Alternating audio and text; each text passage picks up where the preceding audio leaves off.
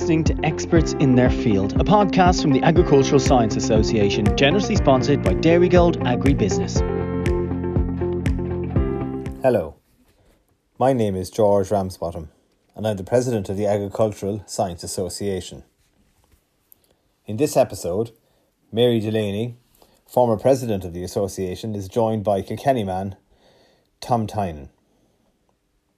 Tom graduated with his B.Ag degree from UCD in 1981. In this episode, he details his wealth of experience across a range of agribusiness and policy areas. Among others, he worked with Avonmore, ACOT and FBA and took on senior roles with IAWS, IFA and Welcon. In 2014, he was appointed to the cabinet of Commissioner Phil Hogan and ultimately with DG Trade for the European Commission. We wish Tom and his family every success for the future. Hello, my name is Mary Delaney and I would like to welcome you to the Agricultural Science Association podcast, Experts in Their Field. Today, I am delighted to have Tom Tynan join us. Tom hails from a mixed farming background in North Kilkenny. He graduated from UCD with a Bachelor of Agricultural Science in 1981 and has went on to have an extensive and distinguished career in agriculture. He became a UCD Alumni Award winner from the School of Agriculture and Food Science in 2015 because of his phenomenal career and his contribution to the sector. Tom, it's a pleasure to have you join us. You are very welcome. Thank you very much, Mary. I very much welcome the opportunity. So Tom, there's no better place to start than at the beginning of your career. And maybe you can tell us why you chose agricultural science and a little bit about college life. Well, when I was growing up, our grandfather lived with us and he was passionate about farming. And that's really where my interest in agriculture came from. And then my first 2 years in college were in University College Galway. I had an uncle and aunt living in Galway and they provided great support. And I completed my degree in UCD. The new Ag Block had just opened and we had access to a state-of-the-art facility in Belfield. And we also benefited hugely from the University Farm at Lyons Estate in Newcastle, Ags and Vets, a wonderful facility. And I suppose looking back on that time, Mary, you know, I've reflected on that in terms of our discussion. I mean, Professor Seamus Sheehy gave us a wonderful grounding in agricultural economics, and on the animal husbandry side, we were lucky to have the likes of Professor Pat Caffrey and Maurice Boland. And then on the crop husbandry side, we had a wonderful man, Dr. Paddy Barry, who passed away at a relatively young age, unfortunately. And he really was, as well as being an outstanding crop agronomist, he was a wonderful help to grads coming out. Wonderful help. Yeah, so some great names, and I'm sure a lot of our listeners will remember those names and would, you know, really recognize the contribution they have made to their careers as well. So yeah. And then in 1981, Tom, you graduated and it was a tough time in Ireland. You know, it was a challenging time in terms of interest rates and inflation. How did you secure your first job? Well, exactly as you said, Mary. I mean, it was a particularly tough time. You had 20% inflation. Interest rates were running around 16%. And depending on the month, unemployment varied between 12 and 14%. Now, I was lucky. I got a break in the sense that I managed to secure a job as technical sales coordinator with Avonmore in the Donaghmore-Monstrevan region. And Avonmore had established 2 technical sales coordinators with a focus on crop agronomy. Now, the reason for that was the success of another ag, a man you know very well, Mary, Ger Malady, who went on to become CEO of Glanbia Agribusiness. And really, it was a scenario where Ger's success meant the other 2 regional managers were saying, we'd love to have a Ger Malady. And that's how that opportunity arose. It was really Ger's hard work provided the opportunity and was very fortunate to get it. Yeah, and so it was really hands-on, on-the-ground experience with farmers. And how long did you stay with Avonmore? I was with Avonmore for 2 years, Mary, and when I came out of college, ACOT had been established, which is now Teagasc, the previous year in 1980, and they were establishing a panel for agricultural advisors so they could draw off new graduates really as soon as opportunities arose. So, like so many in my class, I applied to ACOT and managed to secure a place on the panel. And the thing about the panel was that you knew you'd get a job at some stage, but you didn't know when you'd get it. And in my case, I was 2 years with Avonmore when the call came to join ACOT as an agricultural advisor in Mallow in North Cork. Now, it's fair to say, Mary, I didn't want to leave Avonmore. I had a great relationship with the regional manager, Brendan Graham, who went on to become company secretary of Glanbia PLC. I loved working for him. I loved the cut and thrust of the commercial world. And, I was learning every day. But, my mother, my late mother really wanted me to join ACOT, a permanent pensionable job with the government. Sure, how could you turn that down? And obviously I had to reflect on that. When I reflect on that, there wouldn't have been any third level education without my parents. So very reluctantly, I left Avonmore and I joined ACOT. So you have your mother to thank for your third level education, but also that move to ACOT, which today we know is Teagasc. And it was a difficult decision to leave Glanbia or Avonmore, Glanbia today, Avonmore as it was. But I suppose it's a new experience, and every experience is a learning experience. So your 2 years at ACOT, what was the key highlight from that time, and then what happened next? Well, the key highlight from that time was I was covering a huge area, really, from Mallow to Mitchelstown and Mallow to Fermoy. And, a growing part of my work was on credit cases. So I spent around 90% of my time on field, on farms, but you had a price cost squeeze at farm level at that stage as well as the issues we mentioned earlier on about interest rates. So more and more of my clients were facing some level of financial difficulty, and in some cases, very serious levels of financial difficulty. So I got involved in farm rescue packages and restructurings and dealing with banks. And I found that to be hugely rewarding work. Now, difficult at times as well, because you had to sit down with guys and say, listen, to make this work, we might have to sell a parcel of land, and then you engage with banks at a very serious level. So it was really that involvement in farm restructurings, dealing with banks, meant that I left ACOT after 2 years to go down the road to work for Farm Business Advisors in Fermoy, led by two AGs, the two principals, Dr. Tom Butler, who had a PhD in animal nutrition, and Dick Collins, who was a BAG. And now Tom ran the consultancy. They had a very strong lab. He ran that side of the business, and Dick concentrated on farm finance, did a huge portfolio of farm accounts, up to 1,000 clients. So I dealt an awful lot with Dick in terms of farm restructurings, and enjoyed it immensely. So, and you were there for how long? I was there for 3 years. And, while I was in Cork, I met Helen, who's now my wife. And she was a teacher, but she was doing a postgrad in UCC because she was making a career change into HR. And when she graduated, she got a job in Dublin. And that's the reason why I came to Dublin. And I joined the IFA as Executive Secretary of the IFA Dairy and Liquid Milk Committees. So already, 8 years into your career, you already had vast and extensive experience, between Avonmore, ACOT or Teagasc today, FBA, and then IFA. So tell me about your time in IFA. Well, I suppose, Mary, the first thing I'd say about the IFA at that time was, they used to say that the three biggest influences in Irish life are the Catholic Church, the GAA and the IFA. That's the strength the organisation had and the influence it had on the ground. And, I came under the influence of Michael Berkery, who was then General Secretary of the IFA, and he was a huge mentor to me, and he remains a great friend to this day. And also, I was very fortunate to come under the influence of two great men, Joe Ray and Thomas Clinton. They were huge mentors and influences. Joe was a remarkable man. He was passionate about measurement. He started the Milk Price League in 1967 in the Irish Farmers Journal. And, it's incalculable the value he delivered for farmers, not alone dairy farmers. And, I was just reflecting the last couple of days that Joe passed away in 2007. He was only 68 years of age, and what a loss he has. And in the case of Thomas Clinton was president. He had been chairman of the Farm Business Committee, outstanding negotiator, brilliant work for farmers up and down the country. I'd come across some of his work when I was in FBA. He had a mathematical mind and an innate ability to do deals. In many ways, Dick Collins and Thomas Clinton had an awful lot in common in the way they approach these issues. And the other thing I'd say, and it concerns the Irish Farmers Journal, of which you were an executive, I was very fortunate that the late Des Maguire was deputy editor of the journal, and he was a huge mentor to me.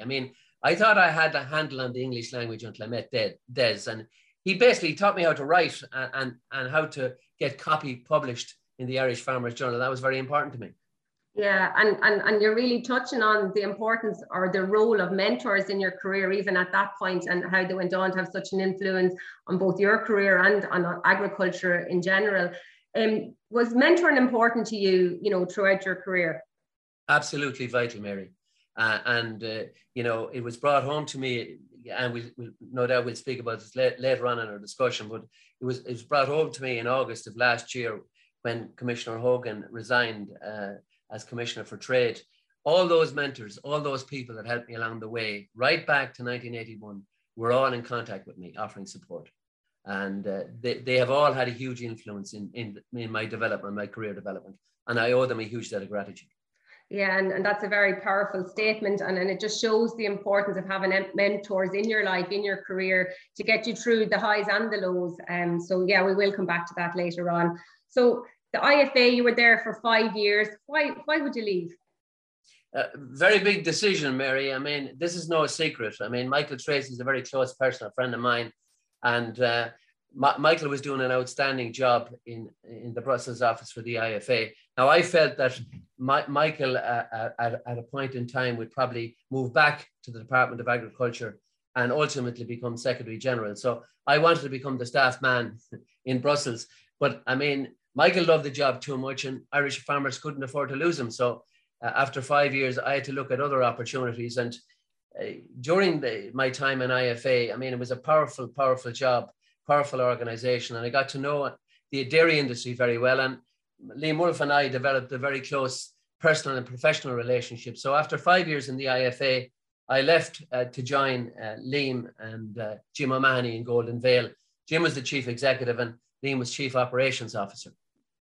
Yeah, and that brought you to Northern Ireland. It certainly did. It certainly did, Mary. Yeah, I mean, the key role for me there was that Golden Vale had bought Patrick Dairies in Northern Ireland, and in direct competition with Larry Goodman.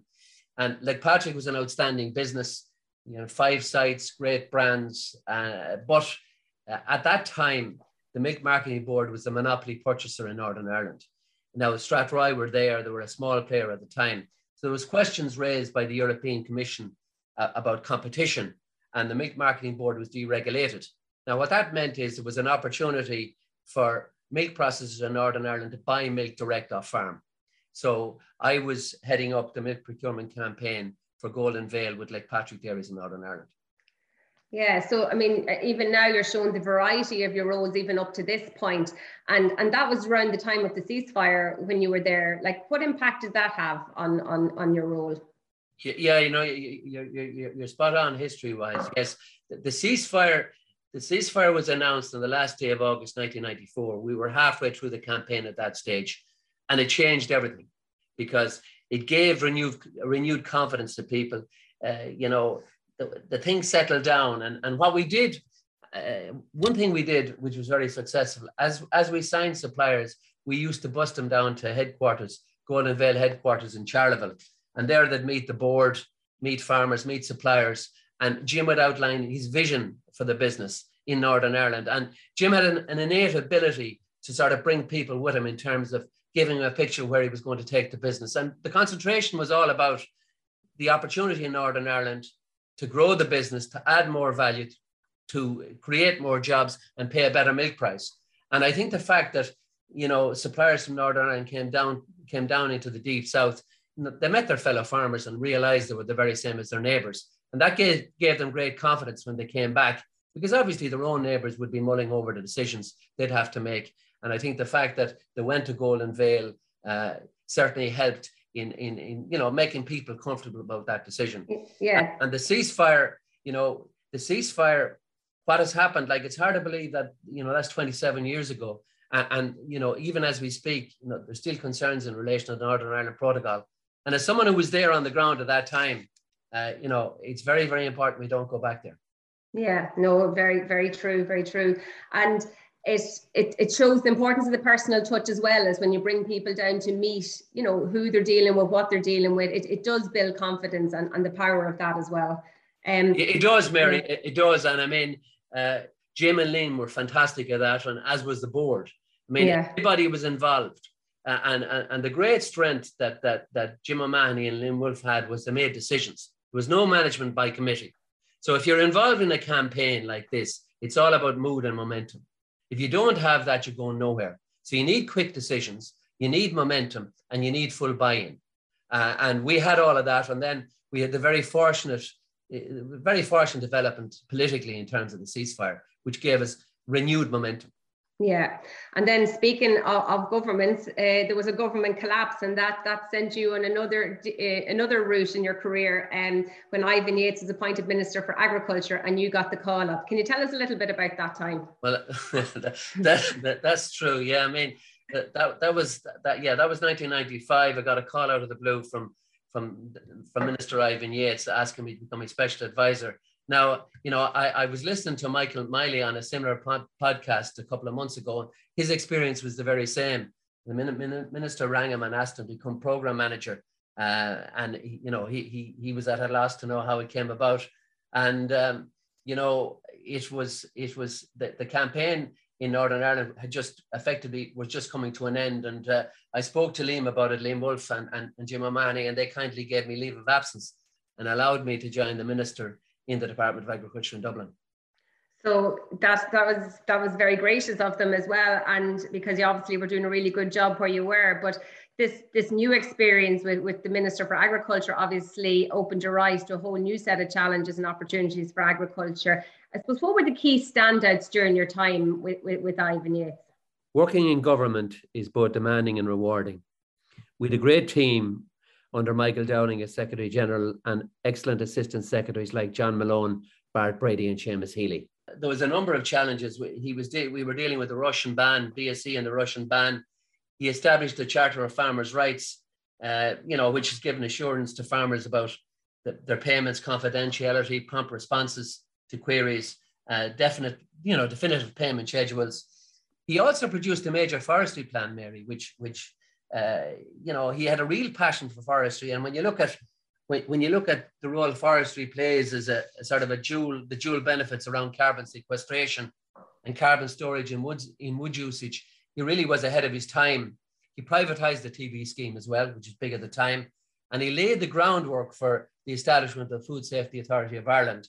And I suppose at a political level, he did a brilliant job in the second half of 1996 because Ireland had the presidency of the European Union and he chaired the Agricultural Council.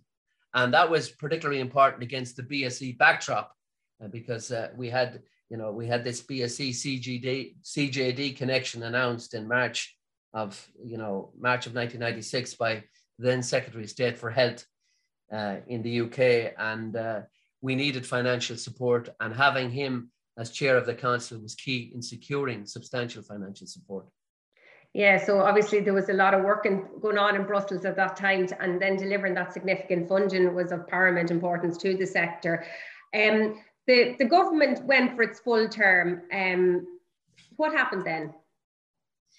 Yes, the government went for its full term, Mary, and Ivan Yates was a dynamic minister, and a decision was made to have an election. And regardless, I mean, the Rainbow Coalition, people look back and say it was an outstanding government, and it was. But like anything else in politics, you have an election and they came up short, and they were short by 2 seats. Now, in fairness to Minister Ivan Yates, he certainly did his job because Fine Gael gained, I think, 6 or 7 seats in rural areas. But at the end of the day, that's it. That's politics. That's democracy. That's how it works.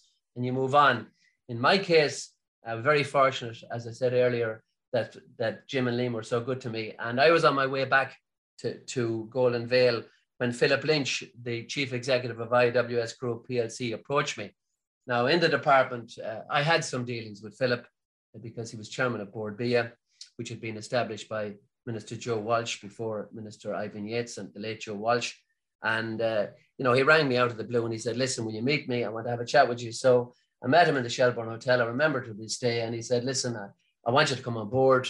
He outlined where he wants to take IWS Group PLC. He said, I want you really to think about it. And of course, I had to reflect on it. Now, family comes into play as well, because Helen loved her job in Dublin. We had a 3-year-old boy and we had a second son on the way. So I made a family decision and I joined IAWS Group PLC. And you've had a really extensive career with IAWS PLC. I mean, you started off as executive assistant for Philip, but then you went on to be commercial director and chief operating officers in other areas. Can you tell us a little bit about that? And I suppose the key lessons learned during that time for you? Yes, that sort of captures the 15 years plus that I was there. The key lessons were the first point I'd make was that there was a very, very, very strong executive team with some brilliant ags there. I mean, Owen Killian was Chief Operations Officer, outstanding. We had Liam Larkin, who you probably know as well, the late Dr. Jim O'Grady on the whole animal nutrition side, Tim O'Mahony and Mick Long. So they were all great executives. What we did in terms of the opportunity, I became Chief Operations Officer of a joint venture. Now we had a fish meal business in Killybegs, which is there to this day. We acquired another fish meal business in Grimsby and then one in Aberdeen, and we became the biggest player in Ireland and the UK. So then it was a question to see, was there further opportunity? And the other big player in the game was a company called Welcon, owned by Ostaval. So we came together and formed a joint venture to create the biggest fish meal and fish oil producer in the North Atlantic. And that was a wonderful opportunity. And it taught me so much about, deep due diligence, strong shareholder agreements, but also personal chemistry.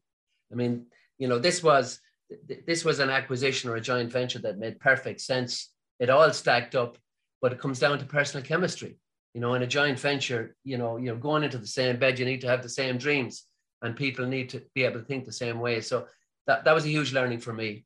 And as regards Philip Lynch and what I learned from Philip Lynch was the importance of detail. He was a man running a multinational company, but he was across all the business. Every KPI, he was across it. And he had a great ability to deal with the board, to deal with people. And he was very fortunate to have Jim Maloney as chairman. Jim was a brilliant chairman and a great people's man, and a man who did outstanding work for the co-op movement. Yeah, and just the power of the people skills is coming through loud and clear there, and the importance of networking and influencing as well. And obviously you had a lot of mentors and people that you learned from during that time. But you had a very successful career in IAWS. You very successful with the Welcon JV. But what happened, or why did you leave? Well, it was we had a difficulty in the sense that Helen's sister Linda was battling cancer and had 3 young children. So, I mean, I don't know, have you seen the Keelan Shanley documentary, Mary? But I think that captures it perfectly in terms of dealing with a young family in those circumstances. So we took some time out, and unfortunately, Linda didn't make it, but it was brilliant family time. So I took the opportunity to avail of other opportunities that came my way. I joined the board of Teagasc under the chairmanship of Dr. Noel Cawley, who was an outstanding chairman. I also joined the scientific advisory board of Altec. The late Dr. Pierce Lyons asked me to go on that, which I did, and enjoyed it immensely. And he's a huge loss as well, a man who passed away at 70 or 71 years of age. I did some contract work for EY, and then I did further studies in agronomy and environmental science in Harper Adams University. And I had to consider all of this in the context of the joint venture with Welcon offered me the opportunity to become CEO of the total business. But, it just didn't fit at the time for the reasons I mentioned. I had a young family as well. So these are decisions you make. Yeah, and you got extensive board experience during that time, and an opportunity for further education. So, it was another string to your bow, essentially. And then what happened? Well, then the opportunity came to join the European Commission, and something I didn't expect either. And I suppose the background to that, Mary, is that Enda Kenny was Taoiseach, and Jean-Claude Juncker was the Prime Minister of Luxembourg, and he became the European People Party candidate to become President of the European Commission. And Enda Kenny backed Juncker, a great decision. He turned out to be a great president. But part of that negotiation was Enda Kenny was determined that Ireland would get agriculture and rural development in the new commission. And then when he made a decision that Philip Hogan would be his nominee, Commissioner Hogan, or Phil Hogan, phoned me and we had a chat about it. And I said I'd certainly be interested. And he reminded me that, I had 7 years at that stage working with 7 years as an agricultural advisor, agricultural consultant, 18 years commercial experience, and then 8 years in the policy area with the IFA and with Minister Ivan Yates. And that had educated me on the working of the Parliament and the Commission of the Council. So, we sort of formed the view that it wouldn't be a file that would come about that we wouldn't have some sort of a handle on. So, I spoke to Helen about it. My kids were at a different age. The opportunity was there. It fitted perfectly, and I took that opportunity. So you were well ready for that role. Your experience really stood to you, the vast experience that you had, that you, as you said, there was nearly every angle covered in terms of what could come up in that agriculture and rural development portfolio. But was there any apprehension from your perspective? The only thing that matters ultimately is family. Every decision I've made in my career has always had a family element since I got married. So for me, of course, it was an attractive opportunity, but I would only take it if Helen and my family were comfortable about it. And we had that discussion, the same as we had the discussion in terms of when Linda was sick. We had that discussion and everything was right about it. And the other thing, Mary, is that Michael O'Leary, thanks to Michael O'Leary, Ryanair were flying into Zaventine three times a day, 6-7 days a week. So, I could leave Dublin here on a red eye on Monday morning and be sitting at my desk in the Parliament at 8:45 Irish time and come back on Friday night and have the weekend with my families. So, that was wonderful logistically wise. And of course, every Monday morning, the plane was full of people working in Brussels. So a lot of us were traveling together, and it was a wonderful opportunity, and I was delighted to take that opportunity. Yeah, and during your time on the cabinet of the agriculture and rural development portfolio, Brexit was on the cards, and I know that there was different stances taken. But can you tell us a little bit about the role, I suppose, Commissioner Hogan would have taken and others in that field, and the impact that would have had? Well. Brexit, the role Commissioner Hogan took was he was the only European Commissioner that spoke in all four parts of the UK in the lead up to the vote in 2016.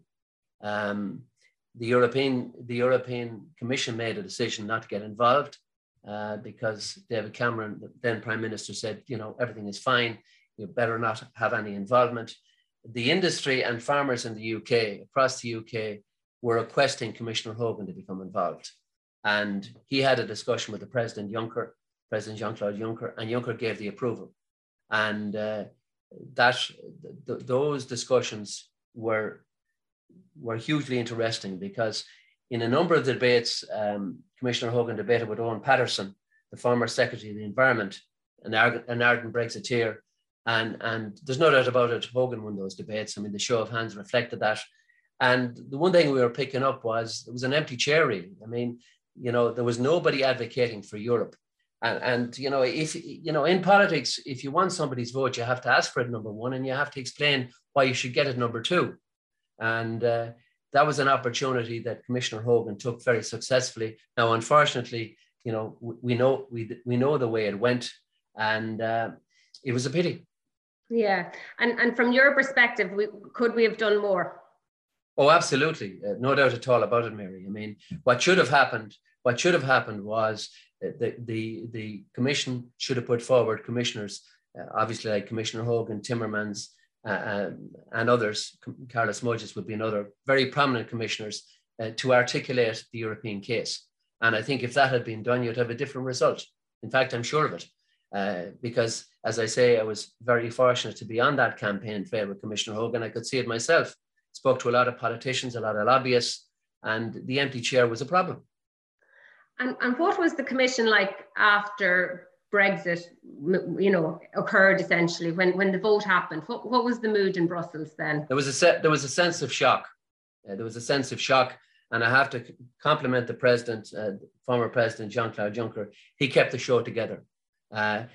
Deep down, he regretted it deeply that we weren't involved in the campaign. He hasn't been slow to say that.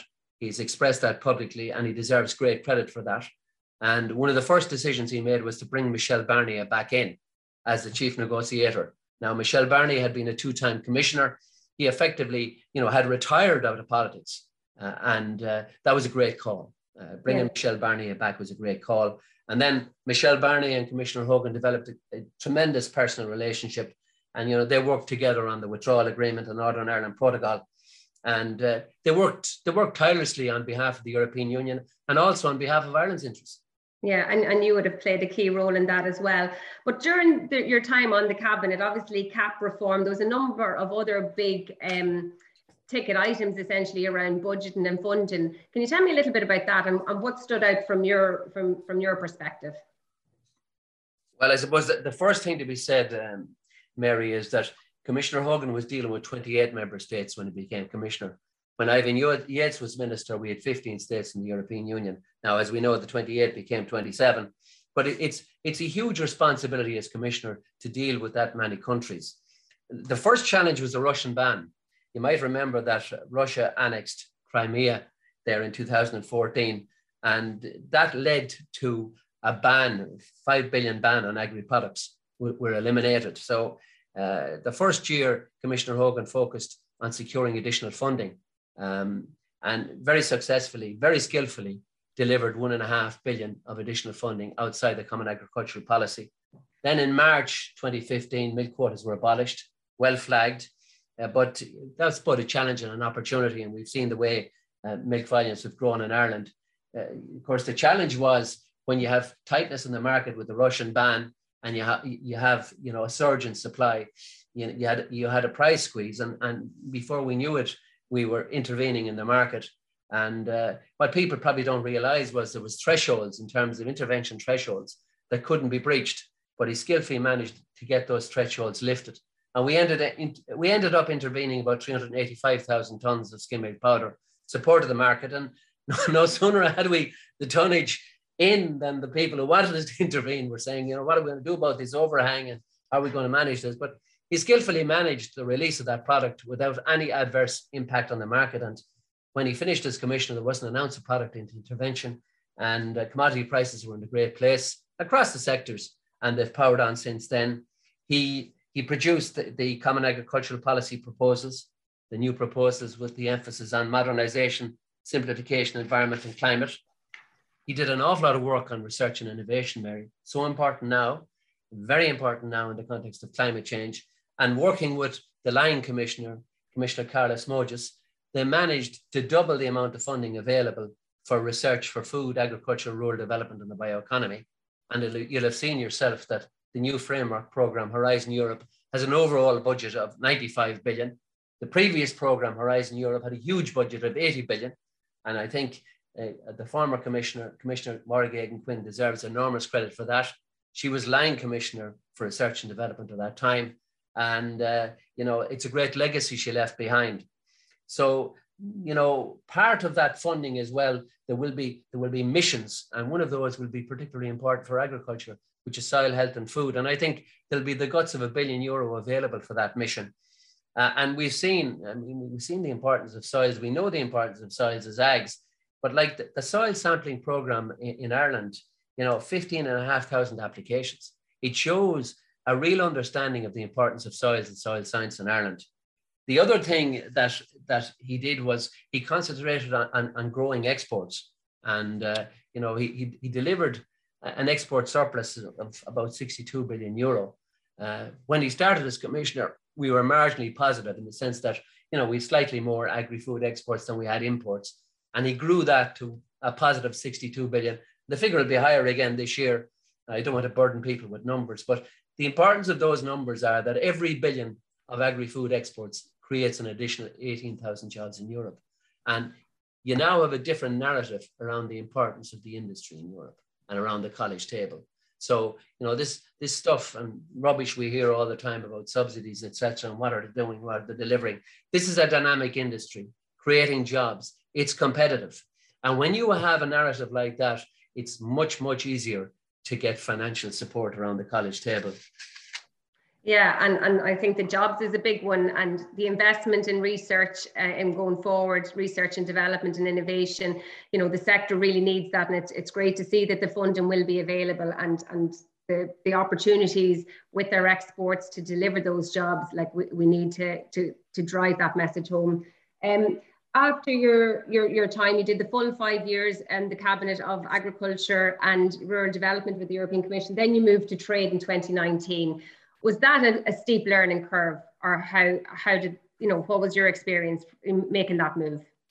Well, the first thing I'd say about trade, Mary, is it's a wonderful portfolio.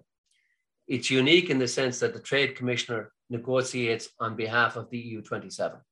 So aside from the President and the first Vice Presidents, it is the most important portfolio around that college table.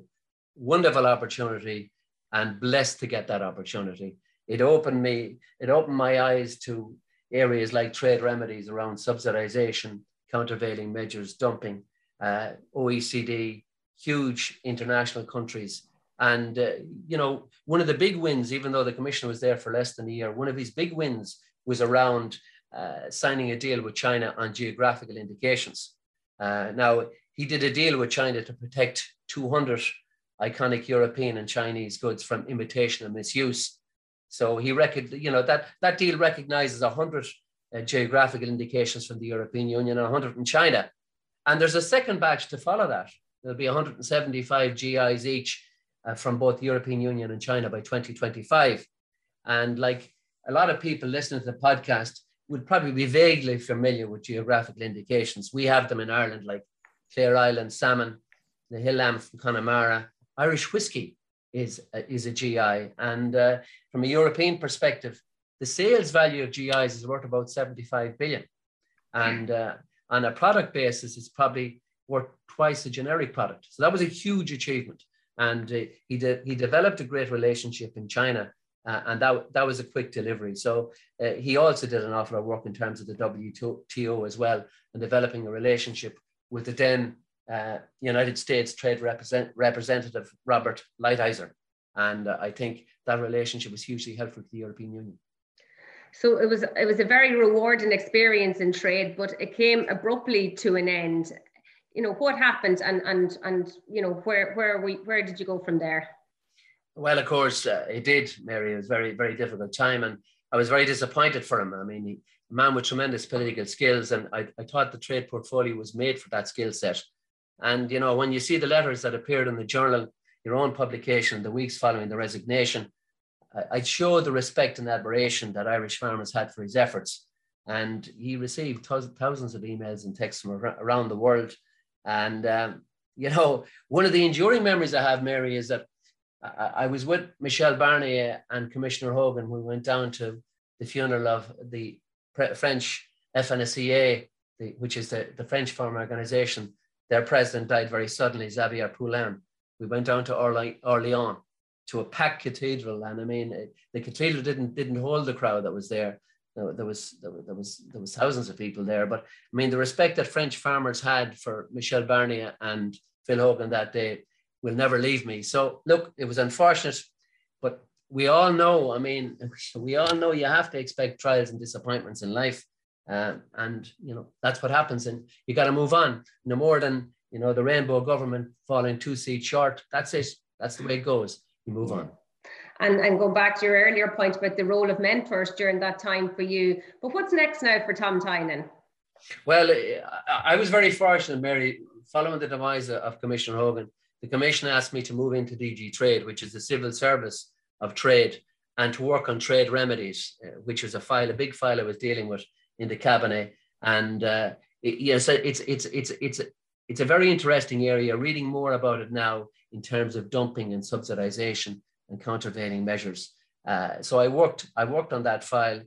Very interesting file. Very, very interesting subject. And I worked with the Commission up until the summer. So I'm what we call in a cooling off period now. And what that means is that what I want to do next, the Commission have to clear it. I mean, I'm long enough around to know, you know, about the sensitivity, some of the stuff I've dealt with and conflicts of interest. So there's a couple of projects I'd like to work on, and they're with the Commission at the moment. And I'm hoping they'll give me clearance to work on them. So it's watch this space now for Tom Tynan. So Tom, I've one more question for you, and it's to young undergraduates and recent graduates, or people a few years into the career. Like, you've had a phenomenal career, you've vast experience. What advice would you give to those setting out on their career, or maybe a couple of years into the career? Well, the first thing I'd say is that every day is a school day. By that, I mean there are learnings every day. So you're going to learn from every experience. And the question is, how do you sort of bottle that and say, what I've learned from this and where can I sharpen up? And there's an awful lot that you can do that. And you also need to be a good listener, because you're a product of your experiences. The second point is to prepare properly. It sounds very simple. It's the one thing I've learned all the way through from working with T. Collins, as I explained, in terms of dealing with banks. Know the file, know the numbers, negotiate hard. Was the same with Philip Lynch, Liam Wolfe, Jim O'Mahony. Be across the detail, and that's all about preparation. So whether you're a 24-year-old ag negotiating with a bank like I was, or a chief operations officer like I was, it's all about the detail and being on top of it. Be professional at all times. I mean, by that I mean doors open that you can't see. So word of mouth is hugely important in securing employment, and recommendations. People look at people's confidence, and fewer jobs, as we both know, are now being advertised. So, people are always looking and saying, is that guy or that girl the right fit for our organization? So you're a walking billboard for yourself. If you behave in a professional manner and you're properly prepared, you'll set yourself up. Career is a lifelong learning. And, over my career, I did further studies in, I touched on agronomy, environmental science, economics, accounting, and finance. And today, I'm doing the postgrad diploma in corporate governance in UCD. So it never leaves you. And my mother, like all Irish mothers, was passionate about education. And, she used to quote Mandela to me, would you believe, about education being the most powerful weapon with which you can change the world. And that's so true. The other point and I mentioned it earlier on in our discussion, Mary, is that never forget the people who helped you on the journey. I mean, those companies, associations, organizations, they paid your wages. And as I said, during a difficult professional and personal time for myself, they were there for me. And I'll never forget that. And, I suppose one of the final points I'd make is that a very close friend of mine sent me an article a number of years ago. And he in the article, it described life as a sort of a game of juggling 5 balls. And we all know about the importance of that, because everybody's doing them. And, work, family, your health, your friends, your faith, they're very important, all of them. But there's only one of them, a rubber ball, and that's work. Work will always bounce back. There will always be other opportunities. Opportunities come, opportunities go. But the other 4, if they fall, they can be more difficult to put together. So that's why, family is very important. And, you have to mind your family. You have to mind your family. You have to mind your friends and mind your relationships. And the last thing I'd say is something that the late Dr. Pierce Lyons used to always say, that the 2 most important words in the English language are please and thank you. Yeah. Well, that's a great way to end. I wouldn't be even able to summarize that advice, but I just urge listeners to listen to it again, is all I'd say. And thank you, Tom Tynan. It's been an absolute pleasure. You've had a phenomenal career. It's an honor to speak to you. And I wish you, Helen, and your family all the very best. Thank you very much. Thank you very much, Mary. I appreciated the opportunity. It's been a great pleasure.